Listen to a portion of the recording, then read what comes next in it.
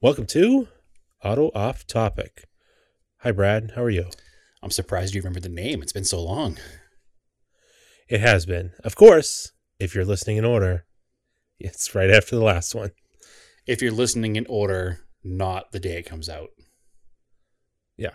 I mean, listen, we kind of go all year, and even your favorite TV show takes an entire season off.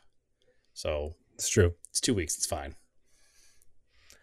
Yeah, it was a long 2 weeks. I was in Detroit for work and then went right through to LA.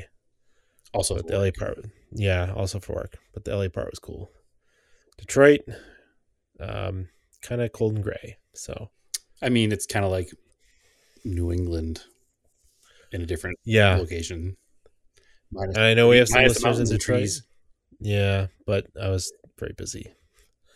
So I mean, plus you get to I work had a and you're there couple. for fun. So No, although we did go one night with a bunch of people from work. We went electric go karting. that's cool.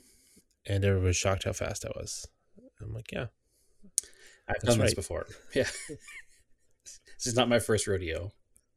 No, Although I did I see a literally statement the have. other day that said, I'm shocked with how much I'm supposed to know by my second rodeo. And I Yeah, laughed for a while at that. yeah. I've got hundreds of laps in indoor go karts. Yep. Yeah, I mean, I do too, but I'm not fast. So maybe you're just good. I mean, the two other guys that were just slightly faster than me, I weigh as much as the two of them combined. So Excellent. So they were half your age. no, they're only a Yes. couple years younger than me, but they're Listen, just Andrew. much thinner. No, Andrew. They're half your age. They're children. It's fine. I don't work with children. That doesn't make sense. Well, half your age would be old enough to work. So they're just younger and smaller. Okay. I was just saying, don't admit that you're fat on the air, is what I was saying. I didn't say how much they weigh, and I didn't say how much I weigh. Well, theoretically, if you weigh double their weight, and they're not children, they're at least 100 pounds. I'd be fine with being 200 pounds. Okay, good. So you're 200 pounds, and they're each 100 pound. Perfect. Yeah. All right, I like it. Exactly. Anyway, yeah, I always used to blame my weight on go-kart lap times, but turns out I'm just not that good. Yeah. So it's fine. Sorry. It's fine. The only place I will say it did make a difference was early days at F1 Boston, where I had a hill. My weight definitely held me back on the hill, no question. Eh. But I don't know. I think it did. The electric definitely helps with it because there's no. Yep. The power band is just the entire power band. Yeah, if you bogged down an old gas cart, they took a long time to get going again. Yeah, the only thing with electric is if you slide them and they lose traction, that's actually where you lose out. Right. But Well, they it's don't the same with bog gas down. ones. Well, the gas ones, you slide them and they lose traction, And they bog. and then they bog. Yeah. Which is fun to slide them, and it feels like you're taking the corner faster, but obviously No. you probably are going around the actual corner faster, but you've lost the momentum on exiting the corner. That's probably where the issue So I is. saw advertised on Instagram certain K1s, the electric place, it's like a national chain. Yep, there's one They here. do drift nights now. Okay, They like swap out. I think Plastic they throw tires. like plastic tires on the things. That's kind of cool. Yeah, that sounds kind of cool. I would like to try that one night. Be a little different. Maybe when you come out here, we'll do a K1 drift night. Yeah, as long as it's during the week. If they're having it, You'll be here more than a day. We'll figure it out. Yeah. So, anyway, where was I? We're doing that work trip. Yeah, so that's why no episodes for 2 weeks because on the road. But we did do a bunch of cool stuff that we'll get to. Sure did. But you want to talk about your favorite thing in Phoenix, though, which is sideshows? Yeah. So some little fallout from this now. So obviously they're lame and they're terrible, and you should not participate. Correct? I mean, it sounds like you really like them. I'm sure you're not. Like, I'm not positive about these. Listen, I'm all about having fun in a car, but when you enter fun in the car plus mob mentality, that's when problems start to arise. So if you're having fun in a car and you're in your own way. You're being as safe as you can be while being dangerous. Whatever. You enter the mob mentality and you have hundreds of people and multiple cars, and there's people getting hit and cars getting smashed and guns being drawn and shots being fired, and it's a whole thing. There was recently here in Phoenix a sideshow that ended with some lady getting mad and yelling and calling the police, and some guy following to her house and like shooting up her house. So obviously that's bad. But the fallout from these sideshows is what's bothering me right now. I mean, this is like Peter Griffin's, it grinds my gears segment. So we had here in Phoenix, or actually I think it was in Tempe, there was an organized meet in a parking garage. There was not a sideshow. It was an organized meet in a parking garage. At this meet, there were, I think they said like 400 cars. And there were vendors and there were food trucks. And it was legitimately an organized meet in a parking garage. Yeah, it sounds like a car show. Yeah, at nighttime. So Okay. somebody who lives near his parking garage got upset that they were all there and called the police. And the police came down and broke up this parking garage car show, which was being very quiet. In fact, if you watch videos from this parking garage car show, there was all kinds of racing going on, but it was people on foot. They were doing like foot races in the top floor for some reason. Like, they were all pretty young kids. They weren't misbehaving. They were in a parking garage car show with vendors. So the police show up and they decided that they were going to do a sideshow later on in the parking garage. So they're going to break up this car show before it gets out of hand and find the guy who's organizing it and cite him for inciting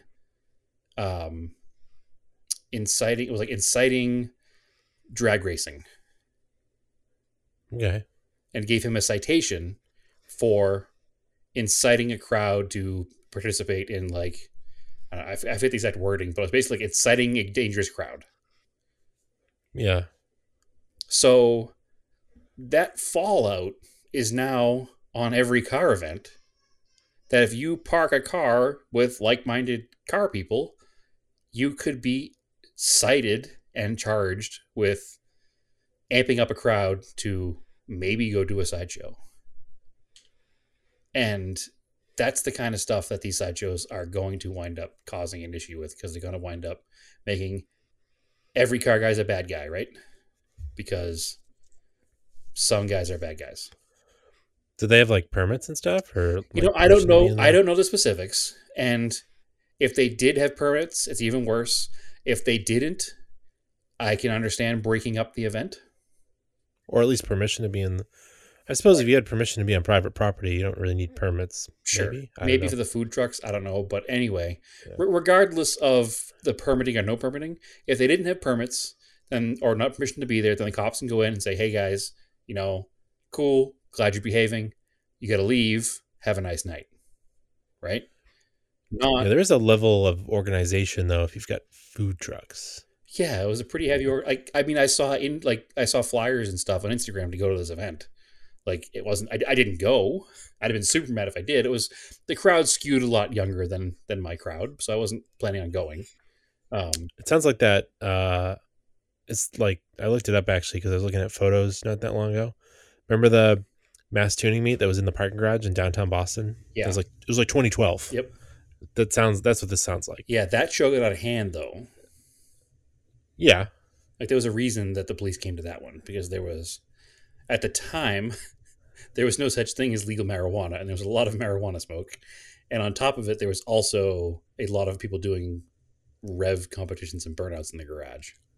Yeah. So that was bad. And that deserved to get broken up.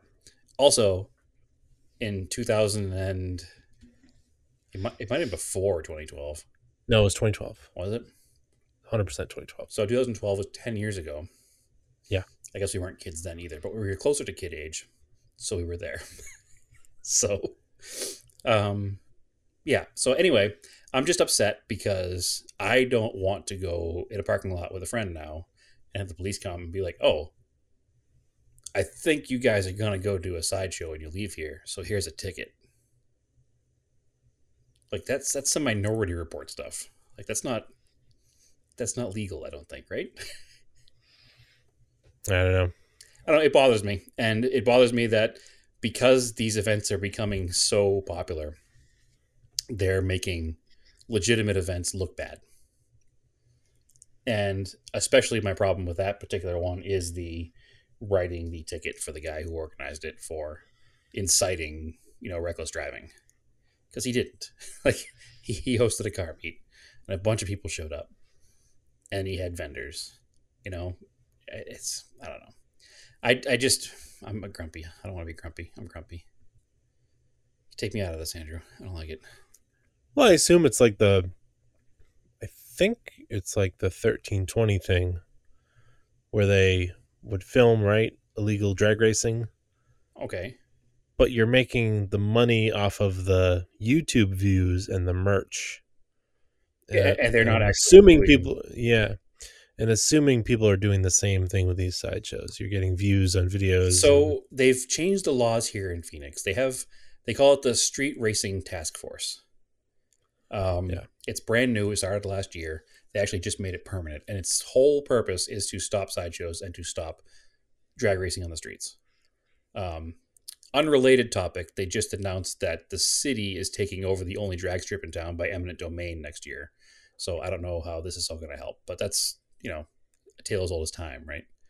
So they started this street racing task force, and they have said, and they have written into law, so this is a law, that if you are at a sideshow event or an illegal drag race and you are participating or spectating, you can be charged with the same crime. Just spectating it now because they want to stop it. So that's fine. It's on the books. They've made the law. I'm pretty sure there's no law where it's like, oh, you gathered a bunch of cars parked in a parking lot, you're inciting a sideshow. That's where my issue comes from. And the news channels, even, they blew it out of proportion. Literally, the news channel had a video of a drone, and they're like, oh, we snuck our drone into the show to show you what was happening. And they have literal drone footage of a parking garage with a bunch of cars parked in it, and like a taco truck, and a guy selling t-shirts. And then they cut in footage from other sideshows in the past that they had in their inventory, in like their library, to make it seem like it was a bad thing. Yeah. So remember when Channel 7 did that to us? Yeah, I was going to bring that up. That was well before 2012. That was like 2003. 03 to like 06 or something. Yeah, they infiltrated our illegal drag racing crew.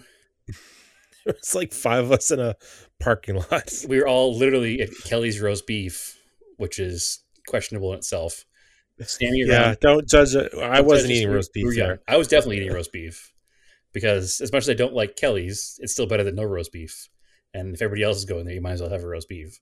So, the video is literally us all standing by our cars. Like, I think I'm leaning on either the Evo or the Talon or whatever. Like, the guy was like across the street with like a camcorder. It's really sketchy. Eating a roast beef sandwich, and they're like, "We infiltrated this group of illegal street racers, gathering up to plan their races." And I was like, "I'm not planning a race. It was like daylight sandwich." Yeah. It's like a Saturday afternoon. It was really weird. It was very strange, but it was very similar to that, where they busted this crew of, they called them something else. They called them in the news report street stunters. Gathering of 500 street stunters was broken up by police today. It's like, so now the public is like, oh, these guys, screw these guys. In fact, when I heard about it in the first place, the person was like, why would these people go to a sideshow inside a parking garage? Because they're going to get caught. Like, there's no other way around it. It's like, well, they weren't. They were having a parking garage meet. So anyway, it just makes me angry that because it's becoming so pervasive, it's becoming an issue with people who aren't doing it being accused of doing it. And it's that whole one bad apple spoils the bunch, right? So just if you see it happening, I know you can't like actively stop it, but just avoid it. Don't video it. Don't post it. I mean, just back away from it. It's bad. They're not car people. They're just people that want to make a statement on the internet. Well, it's like those guys that rented Tesla Yeah, jumped it. it's the same thing. It's just it's mob mentality. You know, no, they didn't plan that jump. Sure, they did. I'm sure they didn't. That's why there were 17 people there with cameras. So Yeah. it's just that it's that mob mentality and that I want to be Instagram famous for a day mentality, and it's it's ruining things. I think we need I to will say the thing about take the back car culture. That's what we got to do. yeah, I will say the thing about the drag strip though, that's not great because in California, when they had really bad street racing in the '90s and people were getting killed, what did they do? They made everybody Yeah, go drag strip. to drag strips. Yeah. Yeah. Like, so there's a reason Well, why that's that. the irony here. Like the police are busting up a car show, and they're saying, "Oh, it's to stop street racing." So what's the city doing? Oh, we're eminent domaining the drag strip, so you can put a new on ramp on. Yeah, there was, you know, they used to do like race a cop and stuff Yep. like that, Yep. and yeah, that was The longer you're around, the longer you're alive, the more you see the same things over and over again, right? You yeah, know, and like you said, back in 2003, it was us in a parking lot being accused of being street racers. You know, and here it is, these kids now in 2022 being accused of being street stunters when all they're doing is something that's old as a car meet. So, I mean, you get a bunch of people into cars, they got to go in a parking lot. So, leave them alone unless they're causing a problem. hmm Like I said, there was a movie about that. It was called Minority Report, arresting somebody for thinking about committing a crime. It's basically what was happening there, and that's ugh. Anyway. That's my rant for the day, Andrew. sure. You want another rant? What else can I rant about? I don't know. What do you got? Have you ever heard of? Let me rephrase that. Do you know that there was a Canadian automotive division that was not sold to the United States? Yeah, I think I do. Vaguely. Okay. So I knew this, but I always thought it was a model of a Pontiac called the Acadian. I Yeah, always thought that they were called Pontiac that was like Acadians. a Nova. So the first generation was a Chevy 2 or Nova, and the second generation was a Chevelle based or Malibu based. Um, but I always, and confirmed this at work with other people who are well versed in cars, thought that the Acadian was a model of a Pontiac only sold in Canada. Because we never had a version in this country of the Chevy 2, the first generation Chevy 2 in the Pontiac brand. So I was always under the assumption that the Acadian was just how GM for some reason sold them in Canada as a Pontiac. And then there's also the Beaumont. And I thought that the Beaumont was a Beaumont Acadian. So I learned a bunch today. We had somebody submit an Acadian to our auction site for sale. So I had to do a little research because I was having a hard time finding comparable sales by searching Pontiac Acadian. So this is a neat little GM history lesson. I could see how I got confused. So in 1962, General Motors said, we're going to make a division just for Canada, and we're going to call the brand name the Acadian.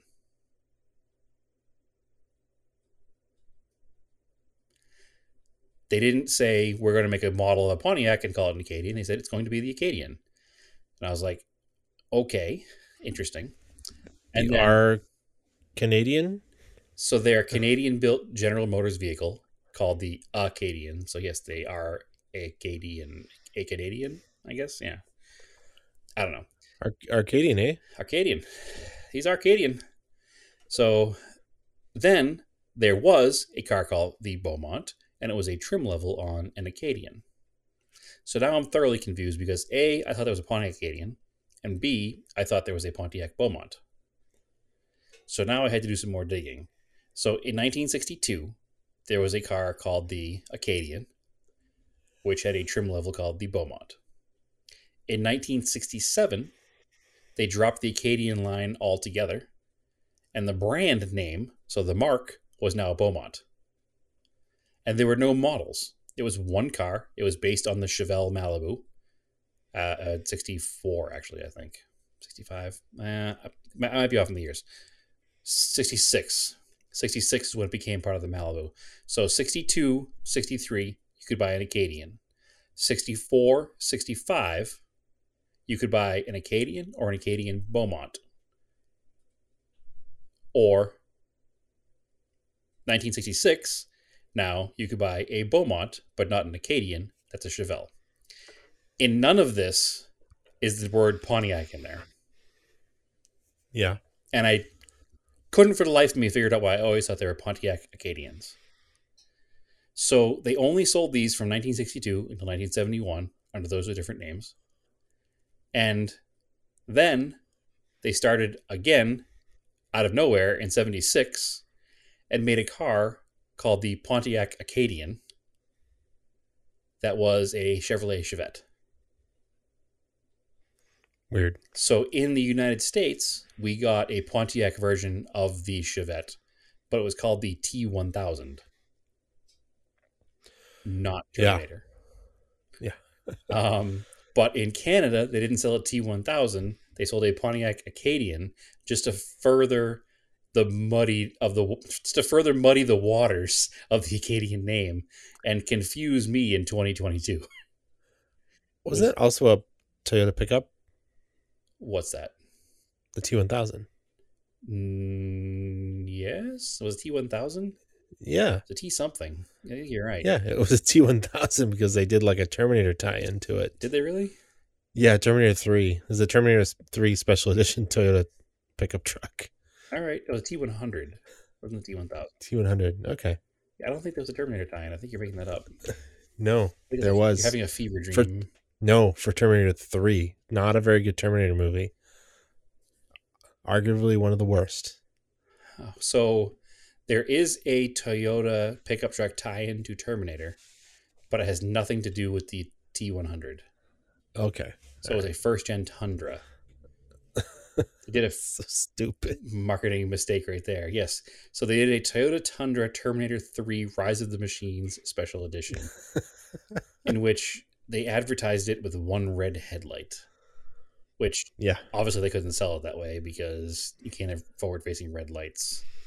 So I think it was just a sticker on the quarter panel that said T3 Rise of the Machines. So you know how well movie tie-ins and cars work because it makes so much sense. Yeah, not very well. I can't think of any that have worked well. We should do an episode about that, I think. We did one with tie-ins for different weird things, and I think we did one with designer. We probably mentioned that, and I know we mentioned the Rogue. We said Rogue One. Yeah, we did one for different advertising tie-ins early on in the show, which we could probably revisit. Yeah, I should do a Throwback Thursday episode for that one. Yeah, post it because that was a pretty funny one. We didn't do any of those, but we should have done those when he went away. Yeah, I forgot. Oops. Sorry, guys. I'm gonna fire that. Auto off topic vacation. So anyway, so that's the Acadian history, and I now know how to look up an Acadian to check values, and so does our audience. So weird. I feel like you would have found that out if you watched that Rust Valley Restores show. Yeah. Well, have you ever watched that, Joe? Yeah. No, it's not very good, so I don't watch it. It's like kind of like trashy. That's it's the one throw it with on the guy sometimes. with the dreadlock. The dreads. Yeah, that show's bad.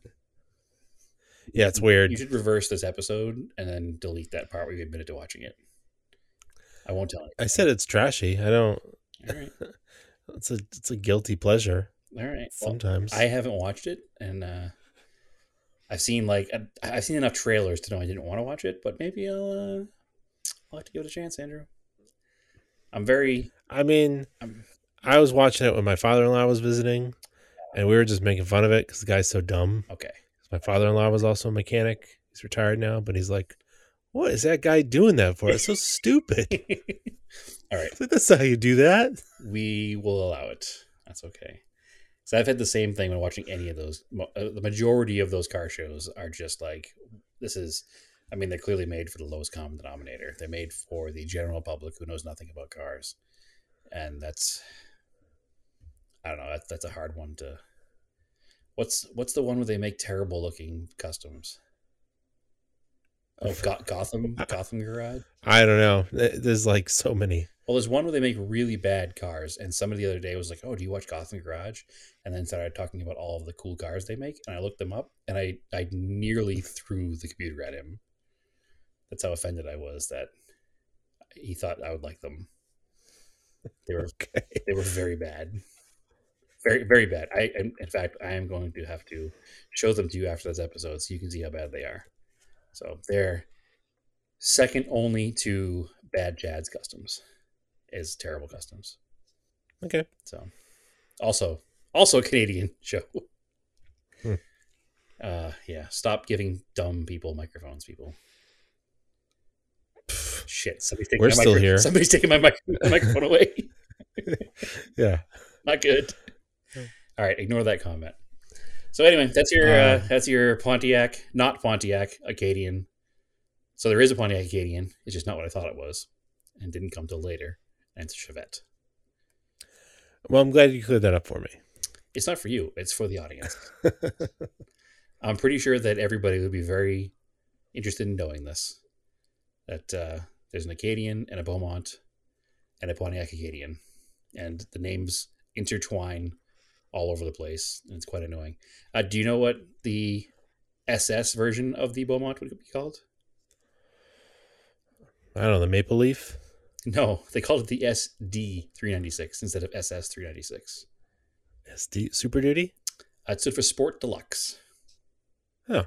So that was the top trim version. So I like these cars. They're not cheap because they're interesting. You know, like I said, they're essentially the same car as the Chevys, just with some different trim. I think that the Beaumonts are basically a Chevelle body with a unique grille, and then I think they have like a Pontiac dashboard, which probably also adds to the confusion. But you don't see them very often. But when you see them, they're like, it's like, oh, that Chevelle looks weird. Why? It's always why? It's weird, right? Like, why sell different cars in Canada? Like, we're so close as countries. Well, I mean, we had that same thing when we had the same conversation about the terrible naming convention of Mitsubishis over the years, because we had Dodge Colts here, and then in Canada they sold the same car, but it was a Plymouth Colt. Like, yeah. Okay, that seems like a waste of time. Like, just making a Dodge Colt. So, well, that might have been like amount of dealerships, maybe, but a Chevy dealer there's like Chevy and Pontiac dealers. There's got to be in Canada. Yeah. So why just not just sell Chevys or sell Pontiacs? It's weird, right? Well, think back to GM at the time. Like, GM from the dawn of time until fairly recently, they had so many repetitive brands. Like, was there ever a reason for a Chevy, a Buick, a Pontiac, an Oldsmobile of the same car? Like, there never really was a reason for that. It was just a marketing thing where they thought, hey, the more brands we have, the more cars we can sell. But if they dropped Buick or Pontiac early on and just had one of them, the same buyers probably would have bought the Pontiac or Buick, whichever one survived. Like, it wouldn't have been. Yeah. They wouldn't have gone to Ford, like a whole different manufacturer. They would have bought the same car, just in the Pontiac version. It just seems redundant, and it's only fairly recently where these brands have been like, wait a second, what are we doing? Ford did it with Mercury. They're like, wait, why do we have Mercury and Ford? It's the same shoppers. I get early on in American car history, 20s, 30s, and around. Well, you had like they were levels. You'd have a Lincoln Mercury dealer versus a Ford. So, but Ford, Mercury, and Lincoln made sense at the time early on, because your Ford was your entry level, your Mercury was your intermediate luxury, and your Lincoln was your top of the line. But GM had Chevrolet as the entry level and Cadillac as top of the line, but then they had these 3 or 4 mid-level cars that just didn't make any sense to have all of them together. And it was just didn't it go like it was like Chevy, Pontiac, Oldsmobile, Buick, Cadillac? Or I have Oldsmobile and Buick swapped. I mean, I guess it kind of could have. I think Buick and Olds were kind of interchangeable most of the time. Pontiac always had a little more performance than some of the other ones. Actually, not no, they didn't, because in the 50s, Oldsmobile did. I don't know. It doesn't make any sense. There was no true lineage there. It was, you drove a GM car, whether it was a Chevy or a Buick, and the only difference was when you made it, you bought a Cadillac. And the American automotive manufacturers had such a like feelings of grandeur, such like this American car exceptionalism, like we're the best, nobody's as good as us, so we can make the same car 6 times and people will buy it, until people started buying Mercedes and BMWs and Hondas and like, wait a second. And they didn't even catch on until fairly recently when they started dropping these brands. Chrysler, Dodge, Plymouth. Like, why was Plymouth? Why? And then for a while, Eagle. Why Eagle? A brand without identity. Yeah. Well, anyway, we could debate that for years. There's a debate. Speaking of facts. Yeah, speaking of car manufacturers were dumb. Speaking of odd cars that share the same guts, I rode in. Yeah, it's Sony guts. I rode in Tony Bird's. He's a listener and friend. He's got a 400 horsepower Eclipse. Is that 400 wheel? 1G? Yeah, that's fast. I think it's a 91.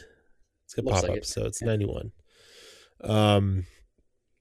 And it's actually, if you watch, this is an old video now. I think it came out in like 2018 or 2017, because it was before Radwood 17. He's in the Smoking Tire one take. Matt Farah drives it. Yeah, he did 2 videos. He did the 1G Eclipse one take video, and there was some like fake commercial he made with it too, Eclipse or something. Yeah, it's like actually kind of funny. I don't think he's never done anything else. Yeah, like that. Yeah. But anyway, yeah, I met Tony because he lived. It's not too far from where my work was, and I was available, and went down and had a nice dinner with him and his fiance, and took me for a ride in the Eclipse. And yeah, 400 horsepower is really fast in one of these cars. Yeah, I can imagine. I've ridden in a very fast Eclipse. A car that runs 9s. I don't know what his horsepower to wheel is, probably somewhere there or north. But it's mind bending to be in a car that feels so familiar but is that dumb. Yeah. And it was a super trip because we'll get to it. I was riding around in your non-turbo all weekend until I rode in Tony's car. Yeah. And we were like, well, the car's not turbo, but it's quick enough to have fun. Yeah. Yeah. 130 horsepower. It's fine.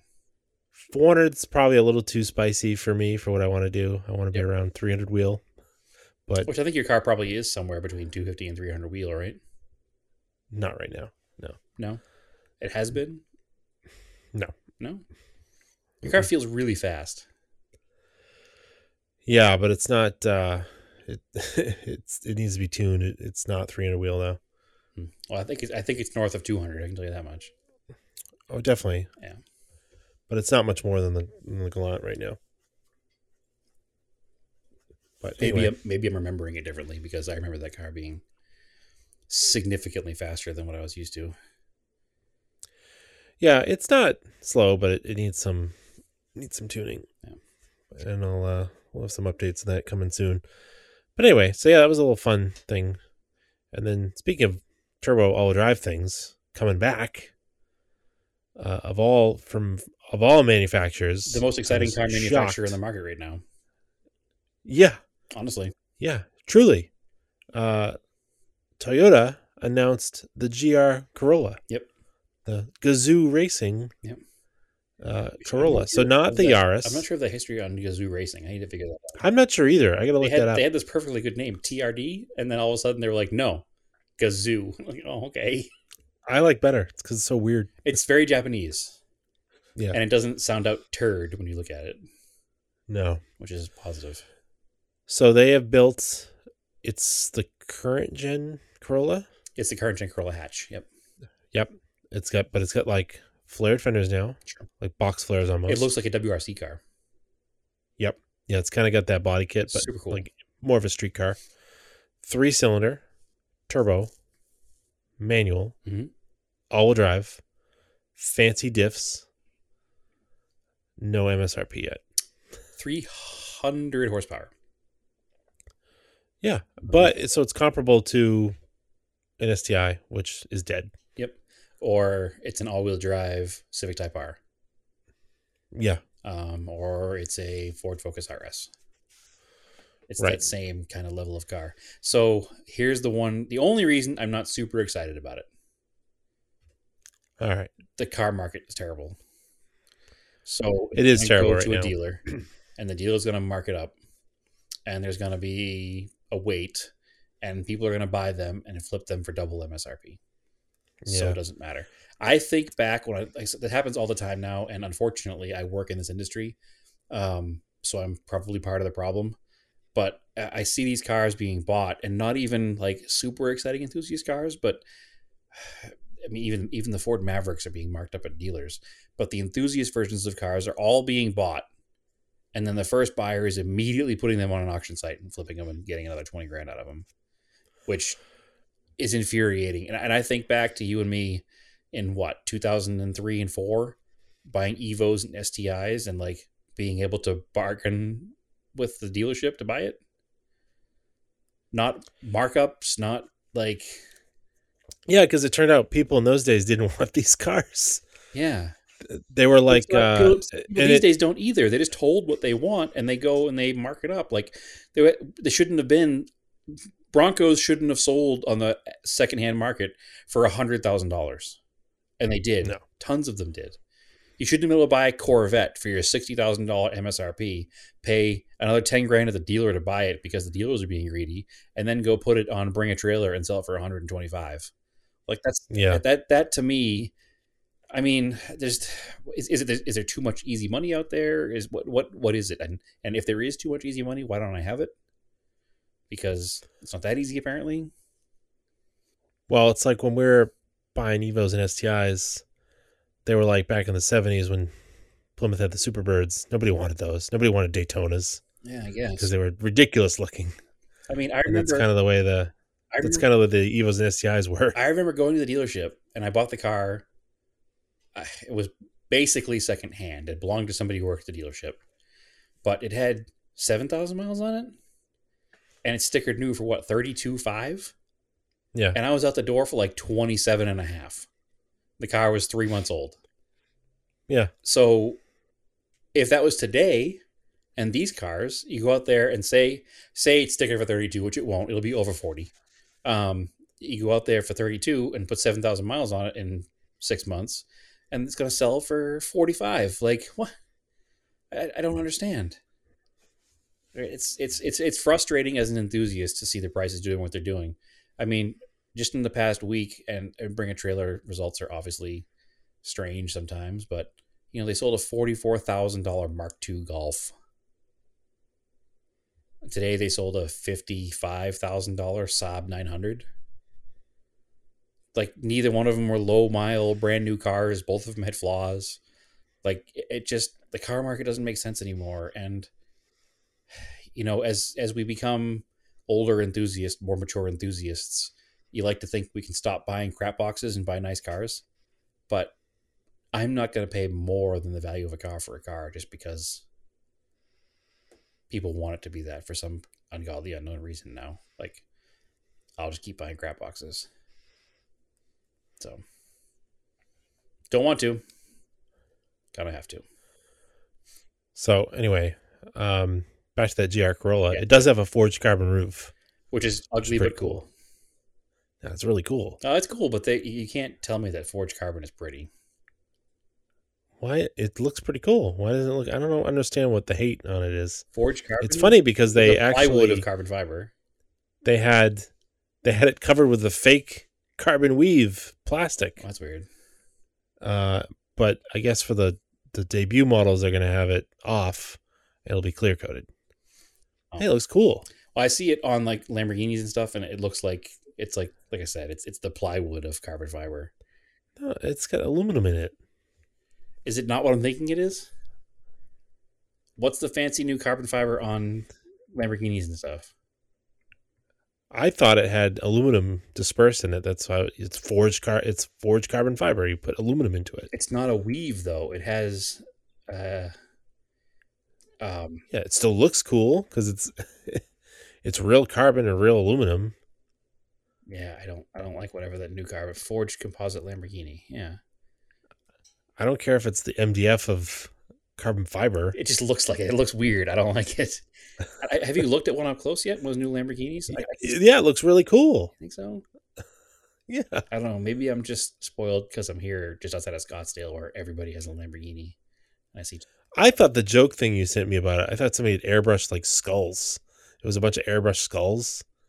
No. That's what it looked like in the picture. What, and I was like, oh yeah, that would definitely be ugly.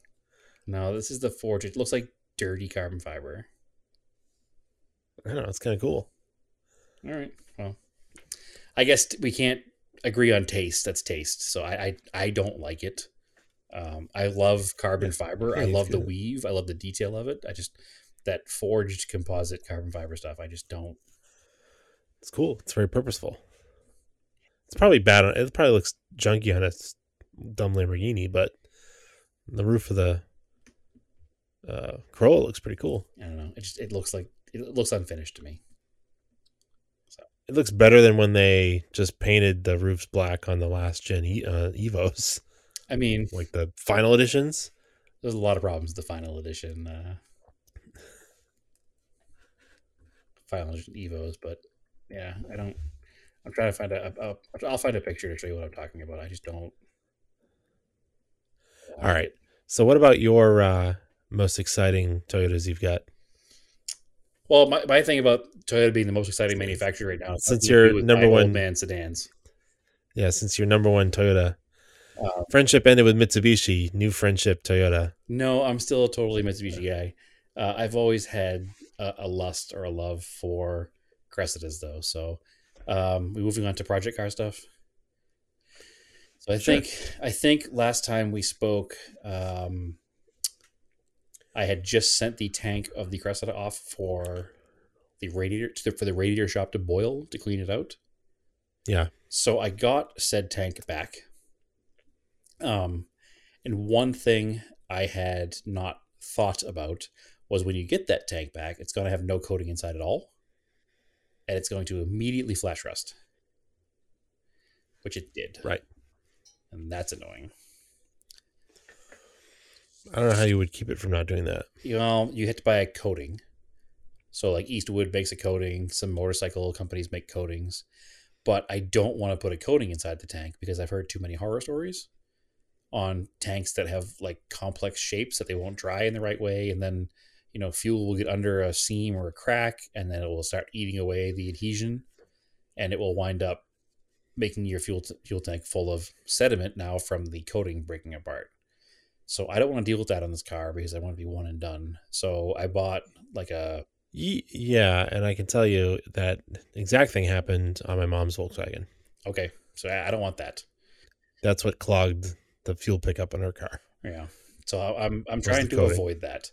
So what we did was we took basically a vinegar wash and we let it sit the best we could and killed as much of the flash rust as we could. And then immediately when we drained the vinegar wash out of it, ran water through it and then dried it very fast with the shop vac. So it has two giant holes in the tank, one for the sending unit, one for the pump. Actually, not the pump, one for the sending unit, one for the pickup. So we put the shop vac in there and like tried to shake it around the best we could. And anything that was still loose in there, any of the rusty dust would be, picked up into the air and then sucked up into the vacuum. And then we turned the vacuum on reverse and plugged up all the little holes to create positive pressure and blew everything out the other hole by putting the vacuum on reverse. So now the tank was pretty clean at this point. There was still a couple little spots of surface rust, but I mean, that's not going to hurt anything. It's just that typical little surface rust now. I mean, at the end of the day, there's a water content to fuel anyway. So there's going to be moist air in the tank, depending on temperatures where there's no fuel. So if the car sits, it's going to have flash rust in there all the time, right? So what we did is once we got as much of it out as we could, I took like what's basically like a fogging oil and I blocked all the holes off and I just filled the tank with this like a mist fog of almost like a WD-40, but not. It's specifically made for this purpose, basically coating things so they don't rust. And I just sprayed it until the entire can was inside the tank. And then we just taped over all the holes and sealed them up tight so no moisture can get in there. So that's the best we did. I don't think there's much more you can do. I couldn't do any of the traditional tank cleaning methods like you see on the internet, where you see people take a bunch of bolts or some rocks and throw them in there and slide everything around and dump them back out again. Because the tank is, while it's an old car, it's modern enough that it has like baffles and all kinds of places where that stuff would get trapped. And I don't think that getting a couple of spots of surface rust out is worth putting a bunch of pieces of rocks that will just be there forever. You know? So it's kind of like damned if you do, damned if you don't. There's no right way to do it. There's just different people's accepted methods. So that's kind of where I'm at with the tank. It's ready to go back in the car now. I have wired up the fuel pump. I've put the new fuel pump in because it's an external pump. I didn't connect the hose yet because the car is in the driveway right now. I've moved to jack the front of the car up so I can change the fuel filter. But when I pull the fuel filter off, I'm going to have that open line from the fuel pump to the fuel filter. And I have an aerosol can of carb clean and an aerosol can of fuel injector cleaner that I'm going to run through the line just to make sure it's clear. So then once that's all done, I can put everything back in, bolt it all up. I got all new hoses. The only line I'm not replacing is the line from the filter to the pump. Unless I have to.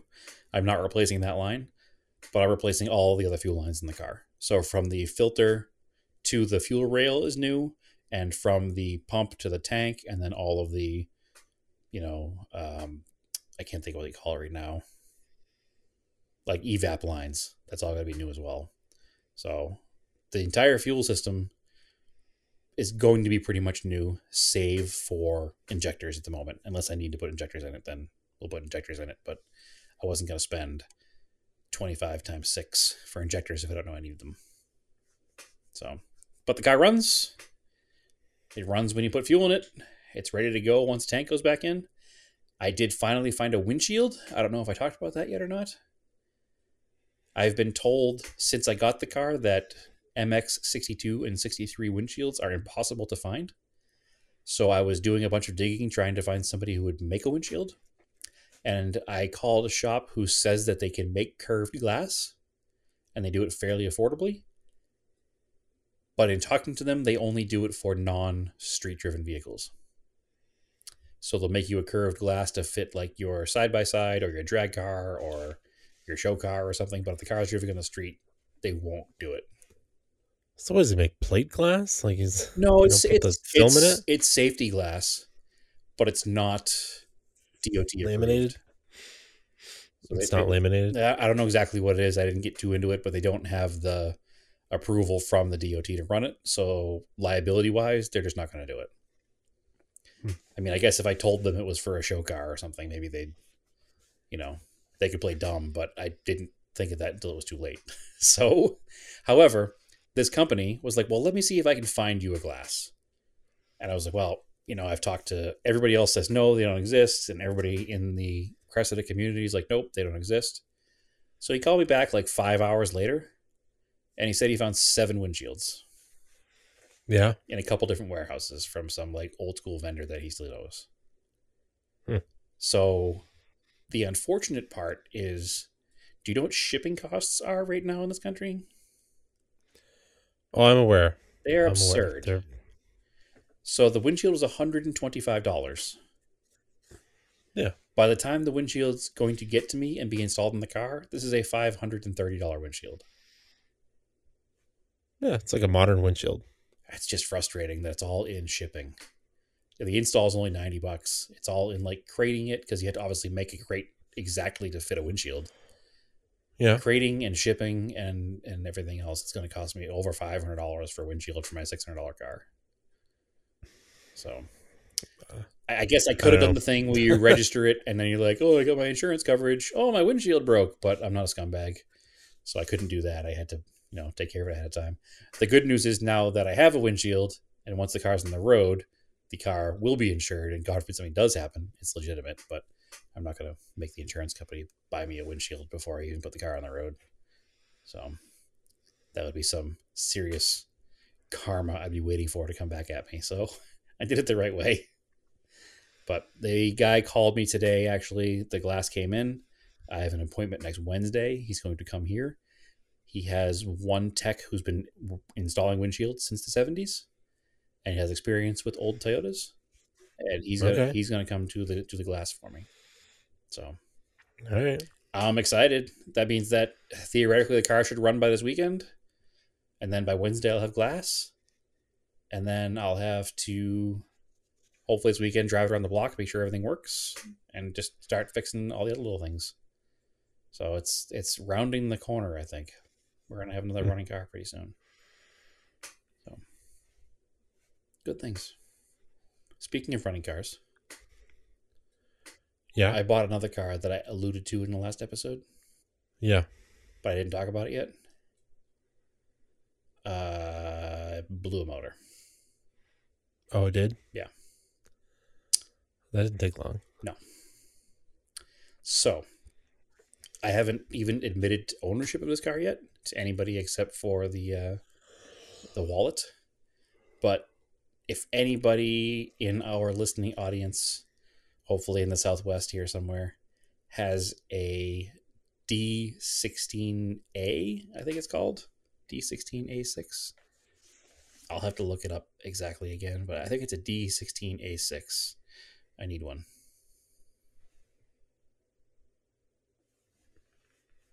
Okay. Non-VTEC, 1.6 liter, single overhead cam. So I wasn't driving the car.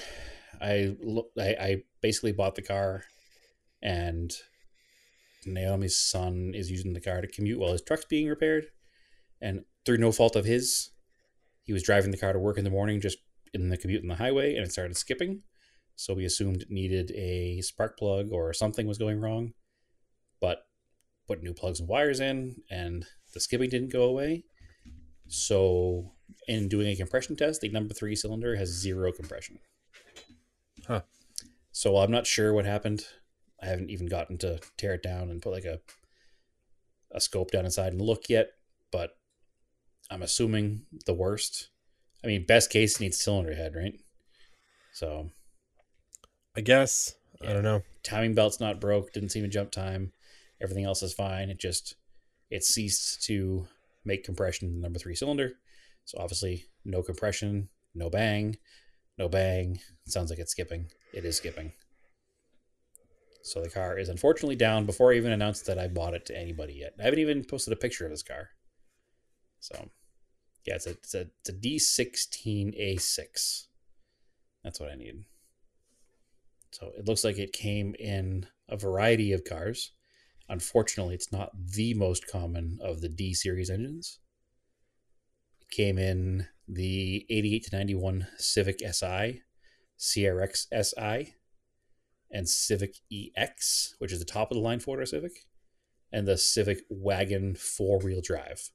So it only came in the top of the line Civics from 88 to 91.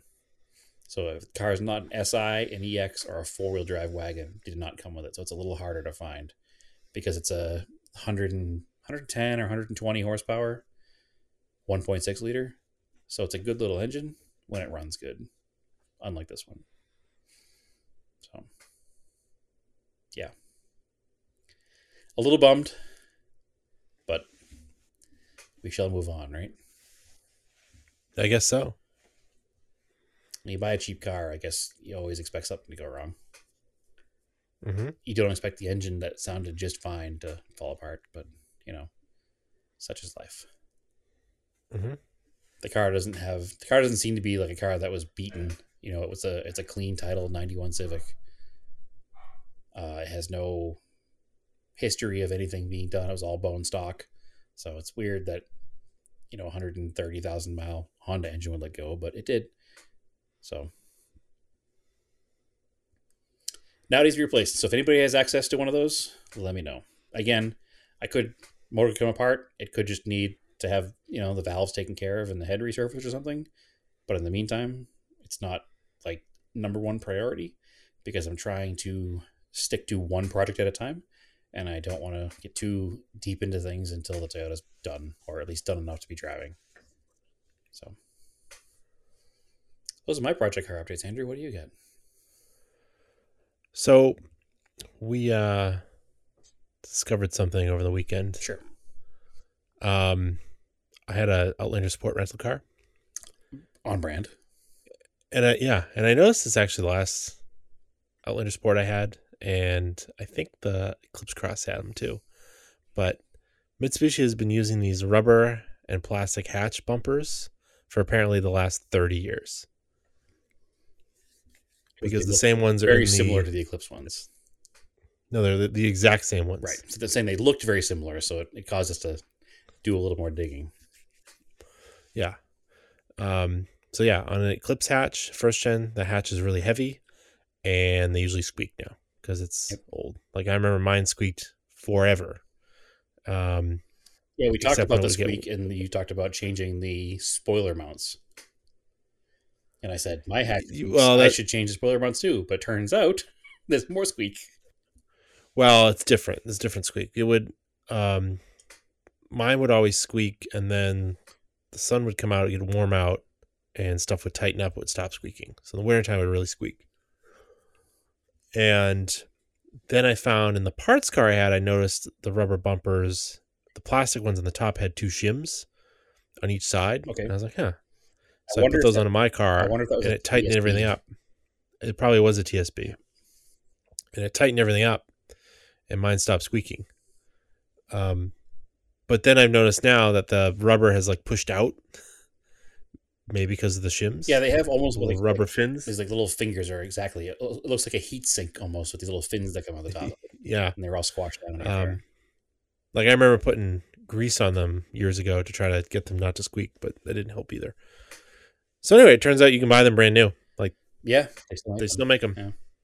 It was like we considered stealing them off the rental car to put them on my car, but then we decided that would be good because they were only like $4 each. Yeah. But it was funny because I rode in Tony's car and it was making the same squeaks, and I was like, I had my rental car then there. I was like, I can show you when we get back what's squeaking. So he ordered some too, and he sent me a picture of wherever he got them from. They're literally new old stock ones. Okay. Like the old labels. Oh, that's cool. I was like, that's funny. Because I got mine from Partsork, and they're like brand new labels on them. But so I think I'm going to try them without the shims first. Yep. See if they squeak, and then add shims as needed. Yeah, well, we noticed that in my Eclipse, because we actually took my Eclipse I drove it to California to meet you there to jump ahead a little bit. And we took it into the Malibu Canyons we were in? Yeah. So we were up in the Malibu Canyons, and you noticed that the squeak was pretty evident, and you could tell that it was specifically when going from a transition like left to right, right to left, that it made the most squeaking. So we checked body's flexing. Yeah, we checked my spoiler, and the spoiler itself was actually pretty tight. So I don't actually need the clips for the spoiler, but we decided that it was going to be these tailgate bumpers that were actually causing the squeaking in the back of the car. So yeah, yours are pretty squished out. Mine are pretty worn out too. Yeah, I think your car had shims. My car had shims on one side, maybe. I don't remember, but we talked about it. So many of them, I don't remember now at this point. But yes, it may have had shims, and that's why I said it was probably a TSB where they added them as they wore when the cars were still under warranty. So I have to order them as well. I parked the car when I got back. I packed it in the driveway, threw a cover on it, and haven't touched it since. So yeah, my only complaint is the car has some rattles that if you took care of the rattles, it would be a lot nicer. My car? Yeah. Yeah, well, I know what most of the rattles are. It's just getting to them. I replaced all the suspension parts because the upper strut mounts were deafening. So I didn't know how many other rattles there were until I replaced that. Yeah. But the biggest issue with my car, I think it's mostly like control arm bushings and stuff are a little worn. Yeah, probably. and that rear brake rattle. Yeah, that wasn't too bad. It's the front control arms Yep. are pretty noisy. Yep. And then the hatch clinking back and forth. Yep. But the car, honestly, like it's one of the best Eclipses any of us have ever owned, probably. You know, based on reliability and distance driven and what it's taken and asked for more. Like the cars, I've literally driven that car probably 20,000 miles since I bought it. And well, that much, huh? Yeah, well, because I mean, I bought it in Alabama. I drove it from Alabama to Boston. I drove it from Boston to Phoenix. Then I drove it from Phoenix to Austin, Austin to Phoenix, Phoenix to San Francisco, San Francisco to Phoenix, and now Phoenix to LA, and LA back to Phoenix. And then in between, I've driven it a ton around here too. So, yeah. I mean, I would somewhere between 15 and 20,000 miles if I looked at, you know, my records. And I think it returned what, 32 miles per gallon on the trip home? Something like that. Like that's the day we spent beating on it in the canyon roads. I mean, I wasn't like, I'm not going to say I was driving it like a race car, but I was definitely driving it heavier than normal, right? And we're climbing these pretty steep grades, and the car is tacking out pretty high. And I still, even on that tank of gas, got like 24 miles to the gallon. So the car is, it's fairly efficient to drive. So that's actually, I guess we can talk future news for that car. That car is going to be taken off of my vintage car insurance policy and become my daily driver, I think. So one of the problems the car has, other than those couple of rattles, is the wheels are typical Mitsubishi wheels, and they don't hold air. I have to, if I park the car for more than 24 hours, I have to put air in 2 of the tires. While driving the car, it stays pretty pumped up, but it's when you park the car for a long time. So the wheels are pretty dinged up, pretty nasty looking. So I'm going to buy a set of wheels for it when I put it on the road daily too.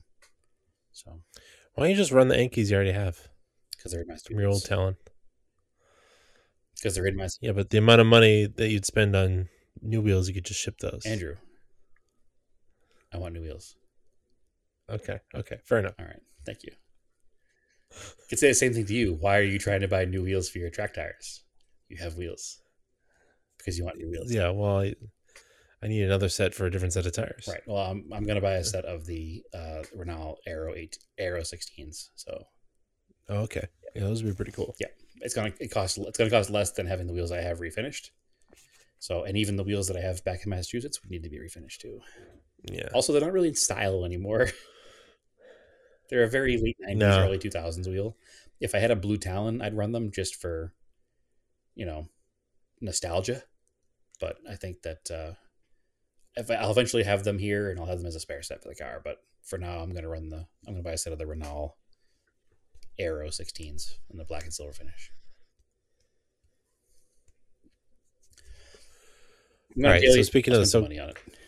Yeah.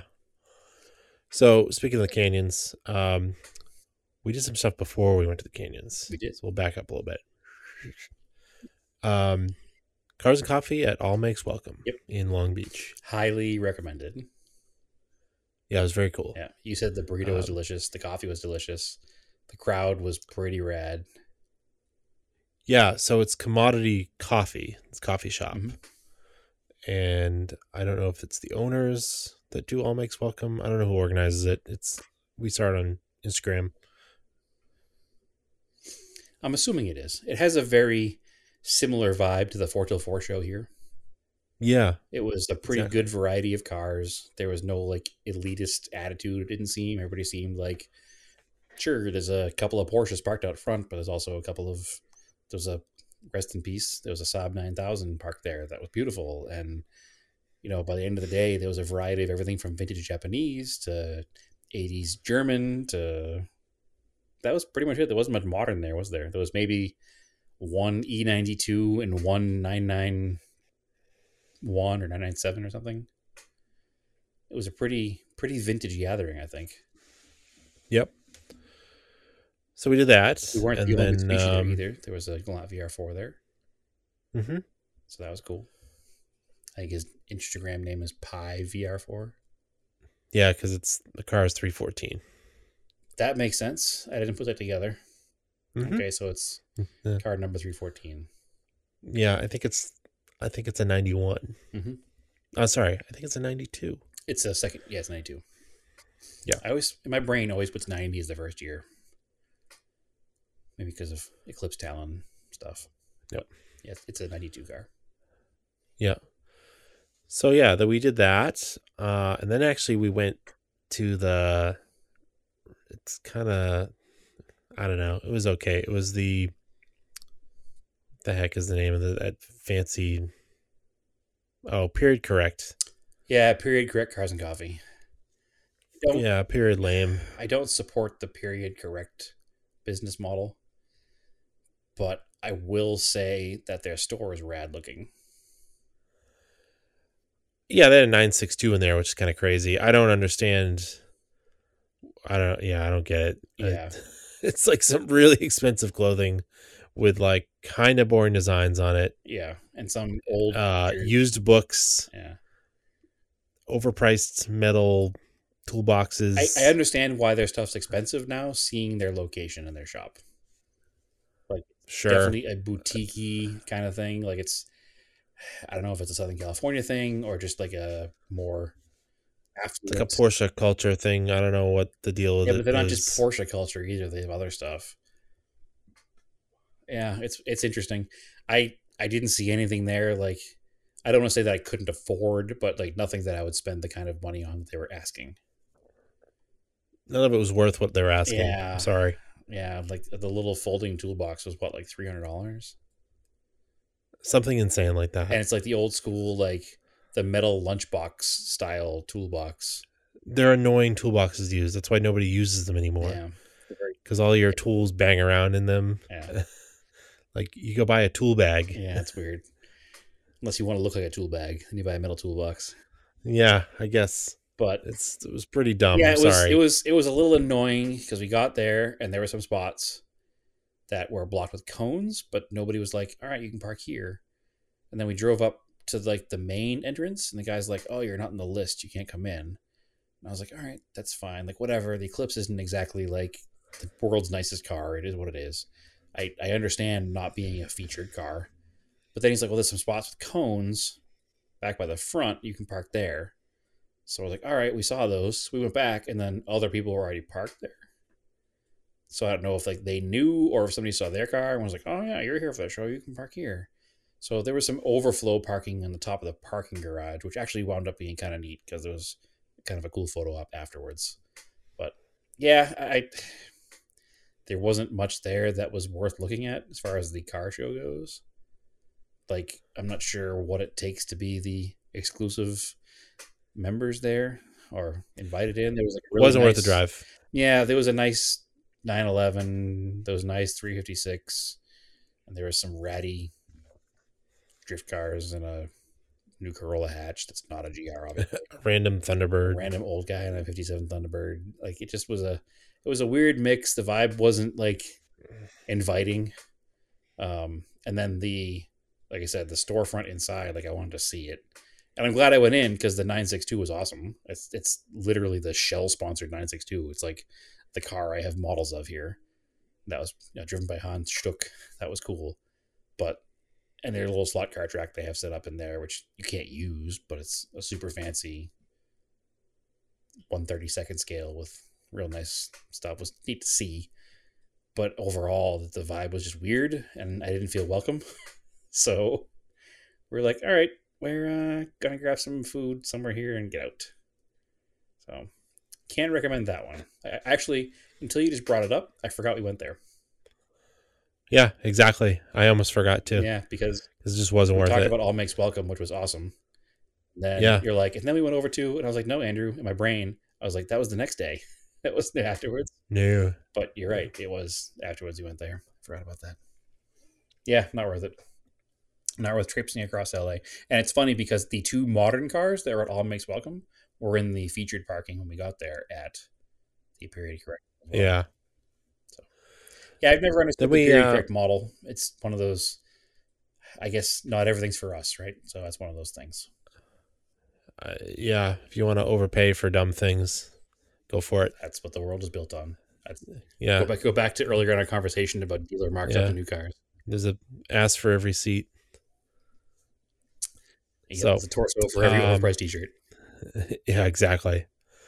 All right. So then we're like, yeah, screw that. We had some lunch, or we didn't have lunch. We had like a snack. Yeah, there was a Um, Whole Foods or something there, so we grabbed a snack. so yeah, we ran some. When in Canyons. California, Andrew. I go to Whole Foods all the time. I know. We just talk about how we're not elitist. Don't admit that. Come on now. It's kind of over. It's owned by Amazon. Is it It's really? not really hipster anymore. No, Yeah. so yeah, Aldi. Weird, right? I don't remember. I only remember the name of the one, but we're the one road, Tuna Canyon. Oh, see, not supposed to say names of the roads, Andrew. All our thousands and thousands of people will be there next weekend. Yeah, I think people know this road anyways. Yeah, there were a bunch of cool roads we drove up, and all of them interconnect somewhere. I remember because you were super annoyed because the first road you wanted to drive up, we got there and it was a dead end, and you're like, I don't know, screw it, let's go home. And I was like, no, there's got to be a better place to go. So I literally just Google searched canyon roads in the area and found some other ones, and eventually it wound up reconnecting back to that road we wanted to drive, and that road was super, super cool. It's cool because it was really cool. So when you're going the other way, you know you're not going to run into a car coming up because the road is so narrow that it would be a disaster.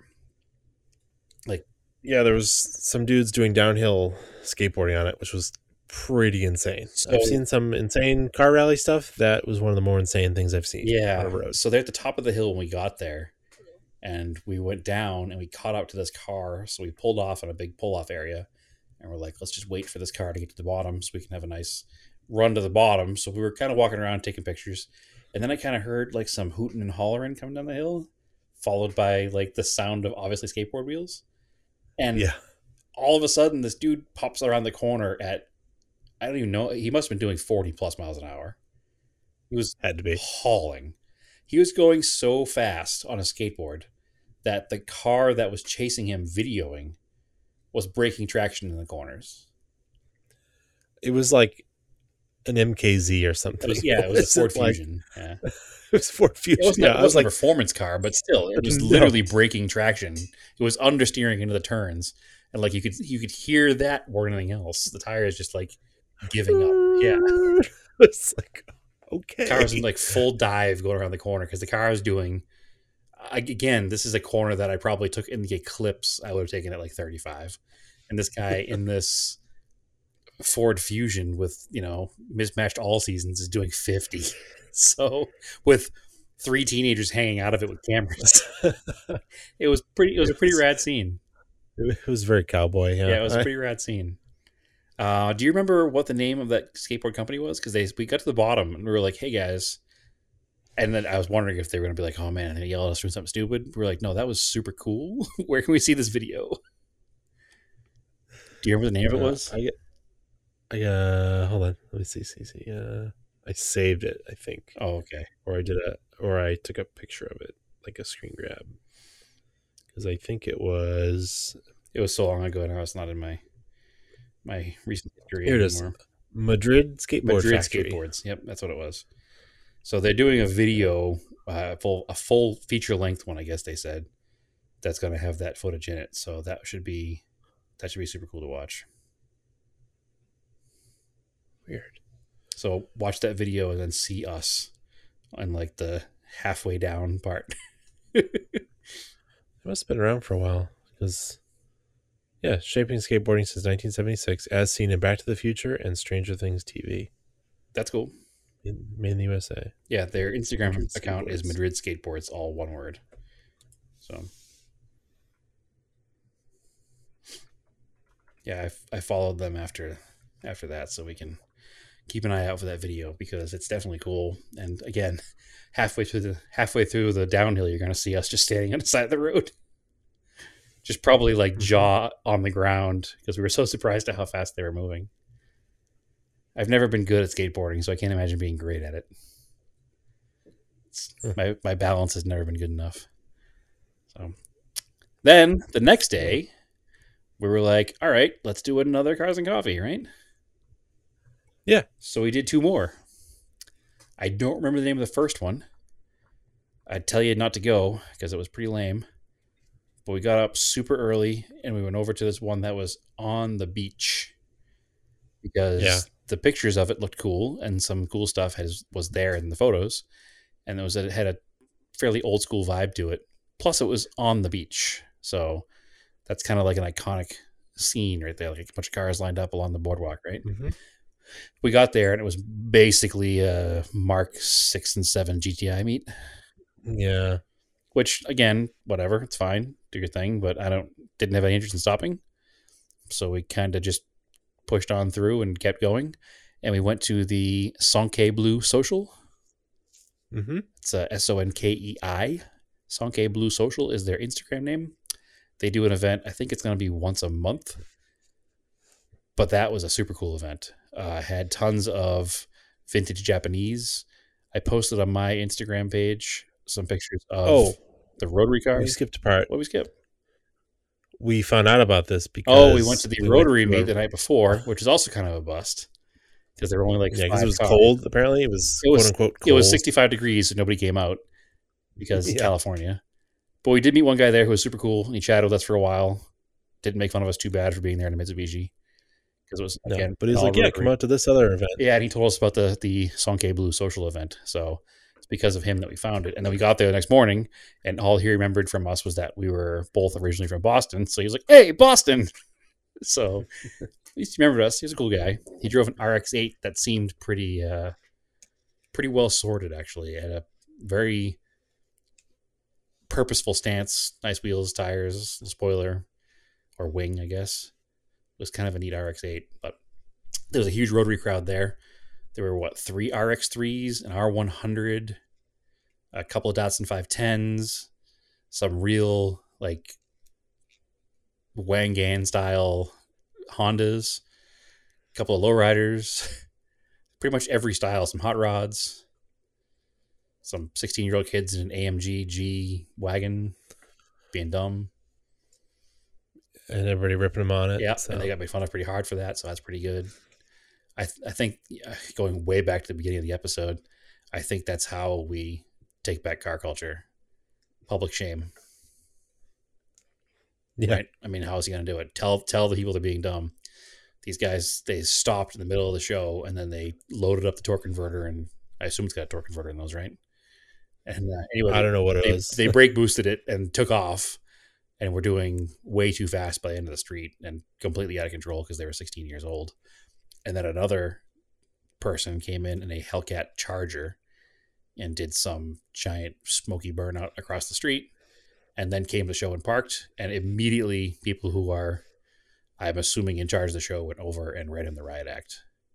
So public shame is how we take back car culture, I guess. But yeah, it was a cool meet. A lot of cool stuff there. We spent a good amount of time there. We learned a new phrase. Oh, federal. Federal. That's federal. You don't say that's criminal. You say that's federal. Yeah. But now I forgot about that. Now that we have used it, it's over. It's over. Sorry, guys. We ruined your phrase. It was funny because all the cars were parked along, it was a parking lot, and there was like, I'd say maybe a 6 foot wide strip of grass between the parking lot and the street. Yeah. And all the cars were parked up against it, and all of a sudden the sprinklers came on. And we're not talking about like a little bit of water. It was like a full on like soaking of all the cars with their engine bays open and their roofs open and their doors. And it was a disaster. And everybody was like, oh no, what? Oh, it scrambled to get their cars. And this one guy just behind us, he goes, man, that's federal. And it struck us quite funny. So sorry to ruin it for you, but I've now said that's federal a few times. So it's my new favorite youth culture appropriation word. Taking it away. Sorry, youths. Sorry, fellow youths. Yeah. That kind of wraps up our trip to California, or at least our trip together to California.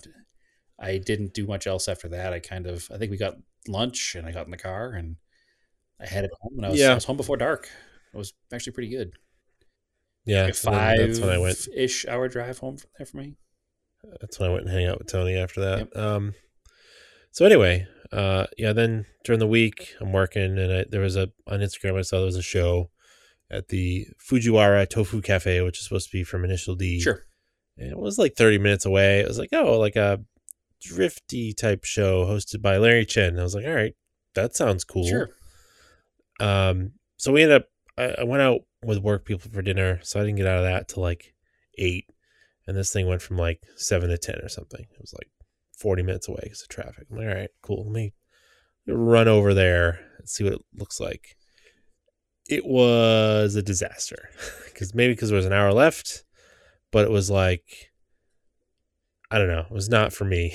It's not my scene. I don't. Again, probably what was I happening think in the parking garage. Yeah, but it was just too many people. Just kind of not just like average cars.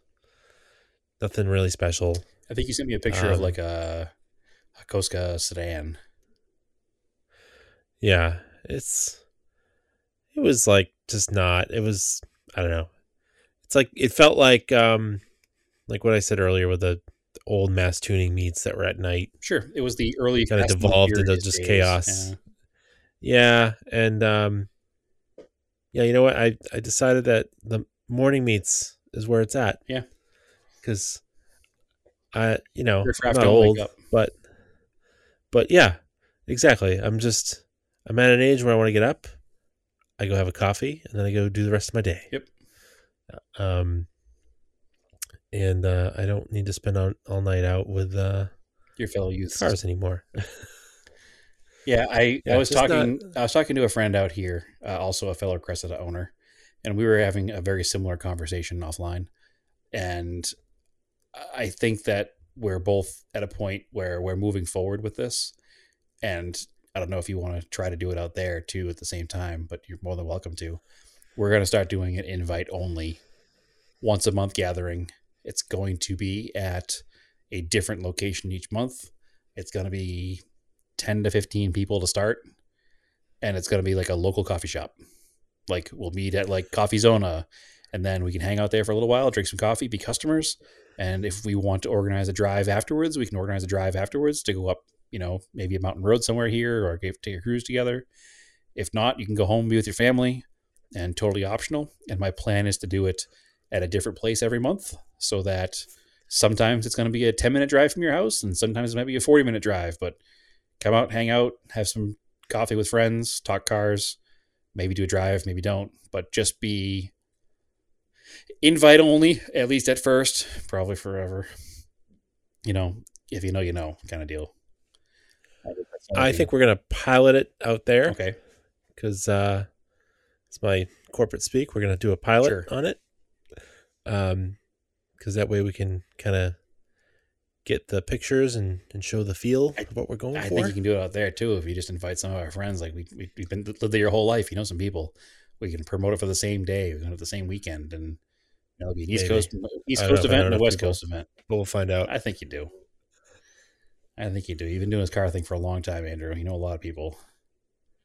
So, and most of our listeners are on the East Coast, just because that's where we started this. So we definitely have quite a few people that I think would participate in that. And, just based on a group chat that we're in, you'd have at least 4 or 5 people in your first event. So that's all you need. We're not looking for a huge crowd. We're looking for, 10, maybe 15 people tops, just to make it a casual gathering of just like-minded individuals. So, yeah.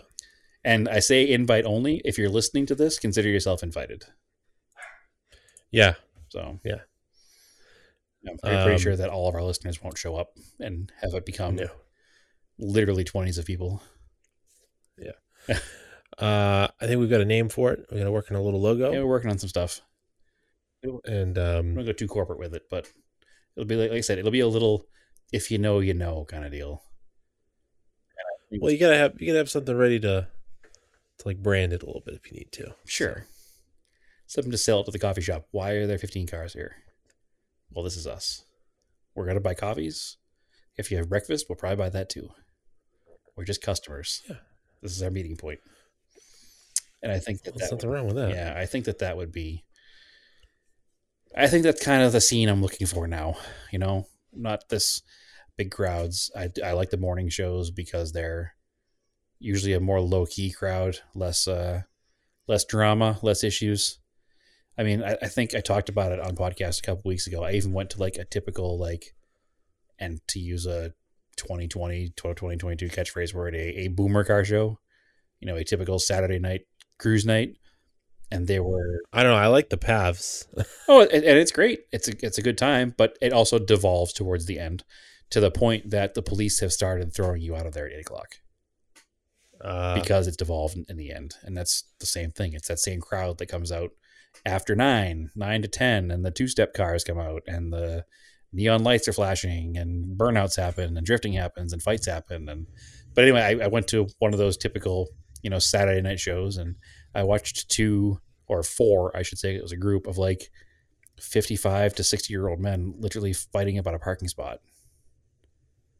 But they were Unexpected. arguing about a parking spot, like to the point where they had to be like pulled apart from each other. So one of them was mad because he wasn't allowed to park there, and he's like, "No, you can't park here because you're not in our club." And it's like, first of all, it's an open parking lot at a furniture store. Like, relax. Second of all, you all drive identical Dodge Challengers. Double relax. Like, relax. What was Frank's Gang? And It's Always Sunny. Is it like that? Yeah, exactly. Club. Yeah. You said I said Dodge Challenger, and you said Frank's Gang. I thought you were talking about our friend named Frank who has a Dodge Challenger, and I was like, "What? Frank had a gang?" But I get where you went with that, so never mind. But no, it was definitely a weird scene, and I just don't need that in my life. I enjoy car life, right? Just relax, have a good time. We're not out to win races. We're not out to win car shows. We just enjoy cars. We enjoy working on them. We enjoy talking about them. We enjoy hanging around other people that have the same interests. And ultimately, we enjoy driving them. So I think we just need to promote that culture. I was talking to this friend out here whose name is Mark. He also said he's also a Cresta owner, but he was talking about his father's Volkswagen club back in the day. And he has the same thought that you or I have about clubs. Like, we're not going to start a car club. We don't want a car club. No. It's not our thing. We don't want politics. We don't want dues. We don't want any of that stuff in a club. But he was talking about his father's Volkswagen clubs back in the days and the stories his father tells from like the 60s and 70s. And I'm sure that the stories are told with, the rose-colored glasses, but talking about how they'd have a Volkswagen event. Like just this past weekend here, we had Buggerama. And the night before Buggerama, all the dudes in the club would all hang out at one of the dudes' houses and clean their cars and prep their cars and work on one guy's car if it needed help getting done. And that's just kind of the vibe I'm looking to build, minus the club aspect. Just, if you know, you're in this group, we do cool car shit. And if you want to come, great. If you don't want to come, great. Just be cool. And that's kind of where I'm at. Right. And that's how we're going to take back car culture. We're going to be that group that just is, I don't want to say we're respectful and great to everybody, because we're not trying to be respectful and great to everybody. We're just trying to enjoy our hobby without drama. And I think that's what we need to look for. So. Yeah. Speaking of good events like that, I went over last Sunday. Revival Motoring Podcast had their donut meet down at their headquarters. Excellent. Which again is if you know, you're welcome to come. Yep. Yeah, that was cool because they already had one, but it was kind of colder, so we didn't go. But this one was a little warmer. I met our buddy Chris down there. He brought his Delica. You brought the Montero, right? I brought the Montero because my son wanted to ride in it. He never had. He hadn't ridden in it yet. No, and really wasn't old enough, and now because he can sit forward now, facing forward in the seat, so it's more fun. Plus, he walks by it every day in the driveway, and he points at it and says, "Dada's truck," right? So you got to take it for a drive. So he's got the new Hot Wheels Toyota FJ80. Okay. Which looks like a Montero. Sure, to a 2-year-old, I can see that. It's a beige colored SUV. That's Dada truck. Yeah. So, well, he's got the gray one. He's got the tan one now. I found a tan one in California. I brought back for him. So he's got 2. And he couldn't stop talking about riding in the truck. It was funny. That's awesome. That's what it's all about. He was very excited, and he really liked the sunroof because he could see airplanes through it. Excellent. So, And you let them sit in it and turn the wheel and stuff. So Excellent. See, that's what it's all about. That's what I'm talking about. yeah, But anyway, so you had the 4-wheel drive Mitsubishi contingent at the donut meet. right. So that's cool. I saw some pictures. It looked like a good time. I know I've been to one of those with you last summer, and it was pretty fun. It's that same kind of vibe where it's just like everybody's friendly. There's no attitudes, and it's just cool people doing cool stuff. So I support that completely. I went to Do any other events? I went to a little bit douchier of a Saturday morning show. There's an event here put on by a company called Highline Autos, which I'm not sure what they do. I'm not sure if it's a dealership or what, but they have a magazine and they do this Highline Autos at High Street. So High Street is like an outdoor mall kind of thing. It reminds me of, for people that are from the Northeast, like what's that one in Linfield? I can't think of the name of it. What, Market Market Street? Street. Yeah, it's that kind of a place. Like it's higher end stores, higher end restaurants, outdoor open air mall shopping. But anyway, so once every first Saturday they do a Highline Autos at High Street, and it's invite only kind of, but you can also like email them and be like, hey, I have this, I want to bring it, can I? So Wednesday night before it, I was like, you know what, screw it. I'm just gonna send pictures of my car and see if I can park there. And they said yes. So I brought my car to that show. It was kind of fun. It was neat being in a little bit different of a scene. There was a Lamborghini Cyan? Cyan? A Scion? Cyan, Syan. It's one of A cyan? It's one of 63. It was also blue, so maybe just cyan. Yeah, It's cyan. That's blue. no, but it's Syan, not all blue. It doesn't happen to be blue. There's only 63 of them. They all say number 63 on the side, and super valuable. You and 63 of your friends, right? So that was all of the same car. So that was there. There was the new 2021, the Griffith, the like Italian sports car that they relaunched last year that they don't officially sell here. There was one of those. There's a Ferrari 275 GTB that was an actual Mille Miglia winning car from 1950 something or 60 something, 1965 Mille winner with plates on it, street driven to show. Like that's got to be a $13-14 million car now. That was pretty amazing. It's cool. It's a neat show. It's like I said, it's not invite only, but you kind of have to be allowed to go. Nobody checked credentials or anything when I rolled in. I was ready with like the email saying I could be there, so maybe you can just go. I don't know. It's not a super inviting vibe, but it's not something I'm going to go to every week with my car. You know, it was a bit more high stress and a little more less relaxed than I like a show to be to participate in. But I do generally go to take pictures because there's always some cool stuff there. The following day, there was a show here for motorcycles called the Front Row Moto Show. And it's a pretty big deal, I guess. It's a custom motorcycle show. And it runs the gamut from dirt bikes to cafe bikes to bobbers and choppers and anything in between that doesn't fit a style. And that was super cool. It was very laid back. It was very low key.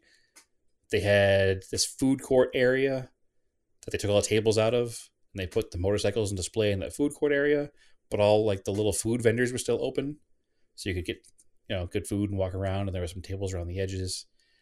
There was some, famous motorcycle companies were there selling their goods. I know that that Go Fast Don't Die company, they were there. Yeah.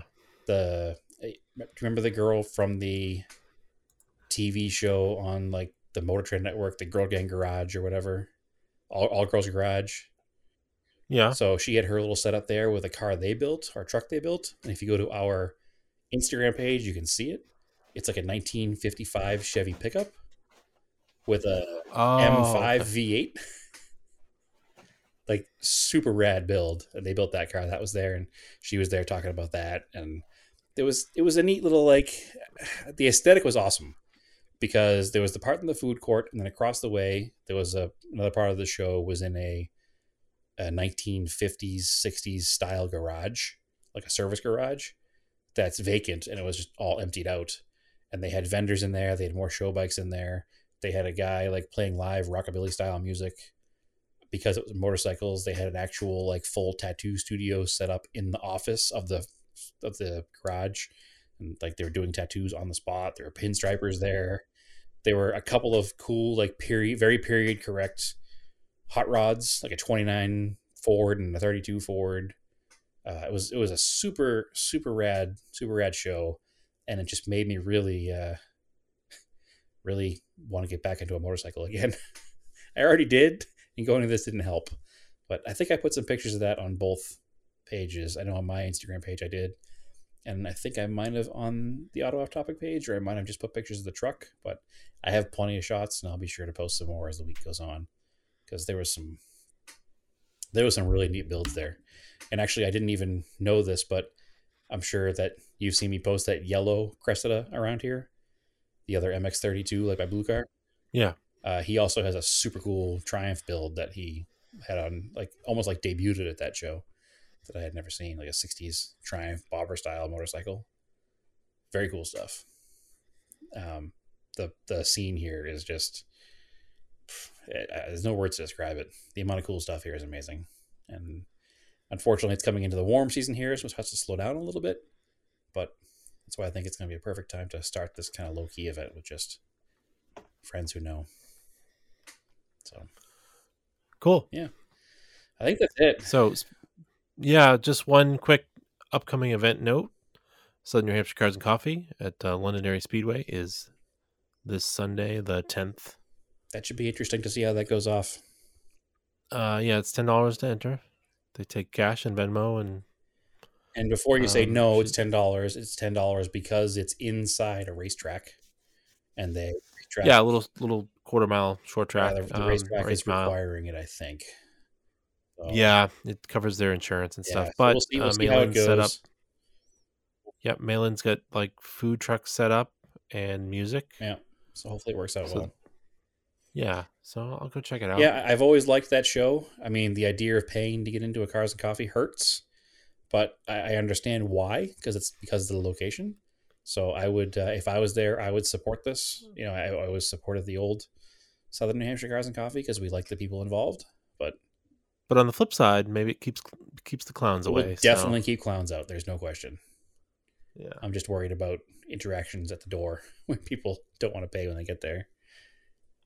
Well, she's made it very clear on all the posts. Yeah. So, yeah, and it's I hope actually it goes well, track staff that takes it. That's even better, as long as they don't have to deal with it. No, I wish her nothing but the best. I like Malin. She's a good person. She has good intentions here. And like I said, I think the only reason that they're charging is because they're at an actual location now that has to have insurance to open their gates. So hopefully it works out. Mm-hmm. If I were there, I'd be there. I'm not, so I won't. Yep. Maybe when I'm there in May or June. We'll see. Excellent. All right, cool. Well, I think that makes an episode. Social media? Yeah. So as always, we're on Instagram, Auto Off Topic Podcast on Facebook. I think just our Instagram maybe post there. I don't know. Kind of getting away from that because there's no engagement there. Nobody seems to care. I still post there. So, okay. We definitely get more active on Instagram with Auto Off Topic. So that's really the place to follow us. I actually don't use the account that much on Twitter. Are you talking about? Just okay, I think I just misunderstood what you said. You said you're not posting on Facebook's Auto Off Topic. Yeah, we don't really do that. Okay, no. I don't do that at all. But everything we post on our Instagram goes to the Facebook anyway. Does it? It does. Yep. Okay. Maybe when I do it, I don't have it connected. I think for some reason it messes up and only lets you connect one at a time. Well, no, because it's really dumb. Connected through your account. Because you have, and this is off-air stuff. We'll figure it out afterwards. But anyway, yes, everything I post on the Auto Off Topic Instagram, I do see on the Facebook page. So anyway, follow the Instagram page. If you have Facebook, that's where it's at. Get rid of Facebook and just go to Instagram. I know it's the same company, so it doesn't matter. But Facebook's for pictures. Instagram's for pictures. Facebook's for drama and bad politics and pictures of your family's babies. All right. Anyway, and I'm on Instagram too. Oh, go ahead. Sorry. Sorry. Go ahead. You can go. You were done yet. You're done yet. It's fine. I am at let's see. Who am I? I'm at Race and Anger on Instagram and on Twitter. So there you go. And I am TSISS350 on Instagram. And still not on Twitter because password dumb things have happened. Yeah, sure. All right, cool. Old man, I can't do it. So, old man as technology always, issues. I'm lying. I should be able to figure it out. For some reason, I can't. You're not old. I know I'm not old, but I just can't make my Twitter work. I have an account. Can't make it work. How to make password send tweets. Yes, exactly. That's what's going to happen. You're going to see that. My first tweet is going to be my password. God damn it. All right. Alexa, delete. Well, anyways. So, keep cars analog.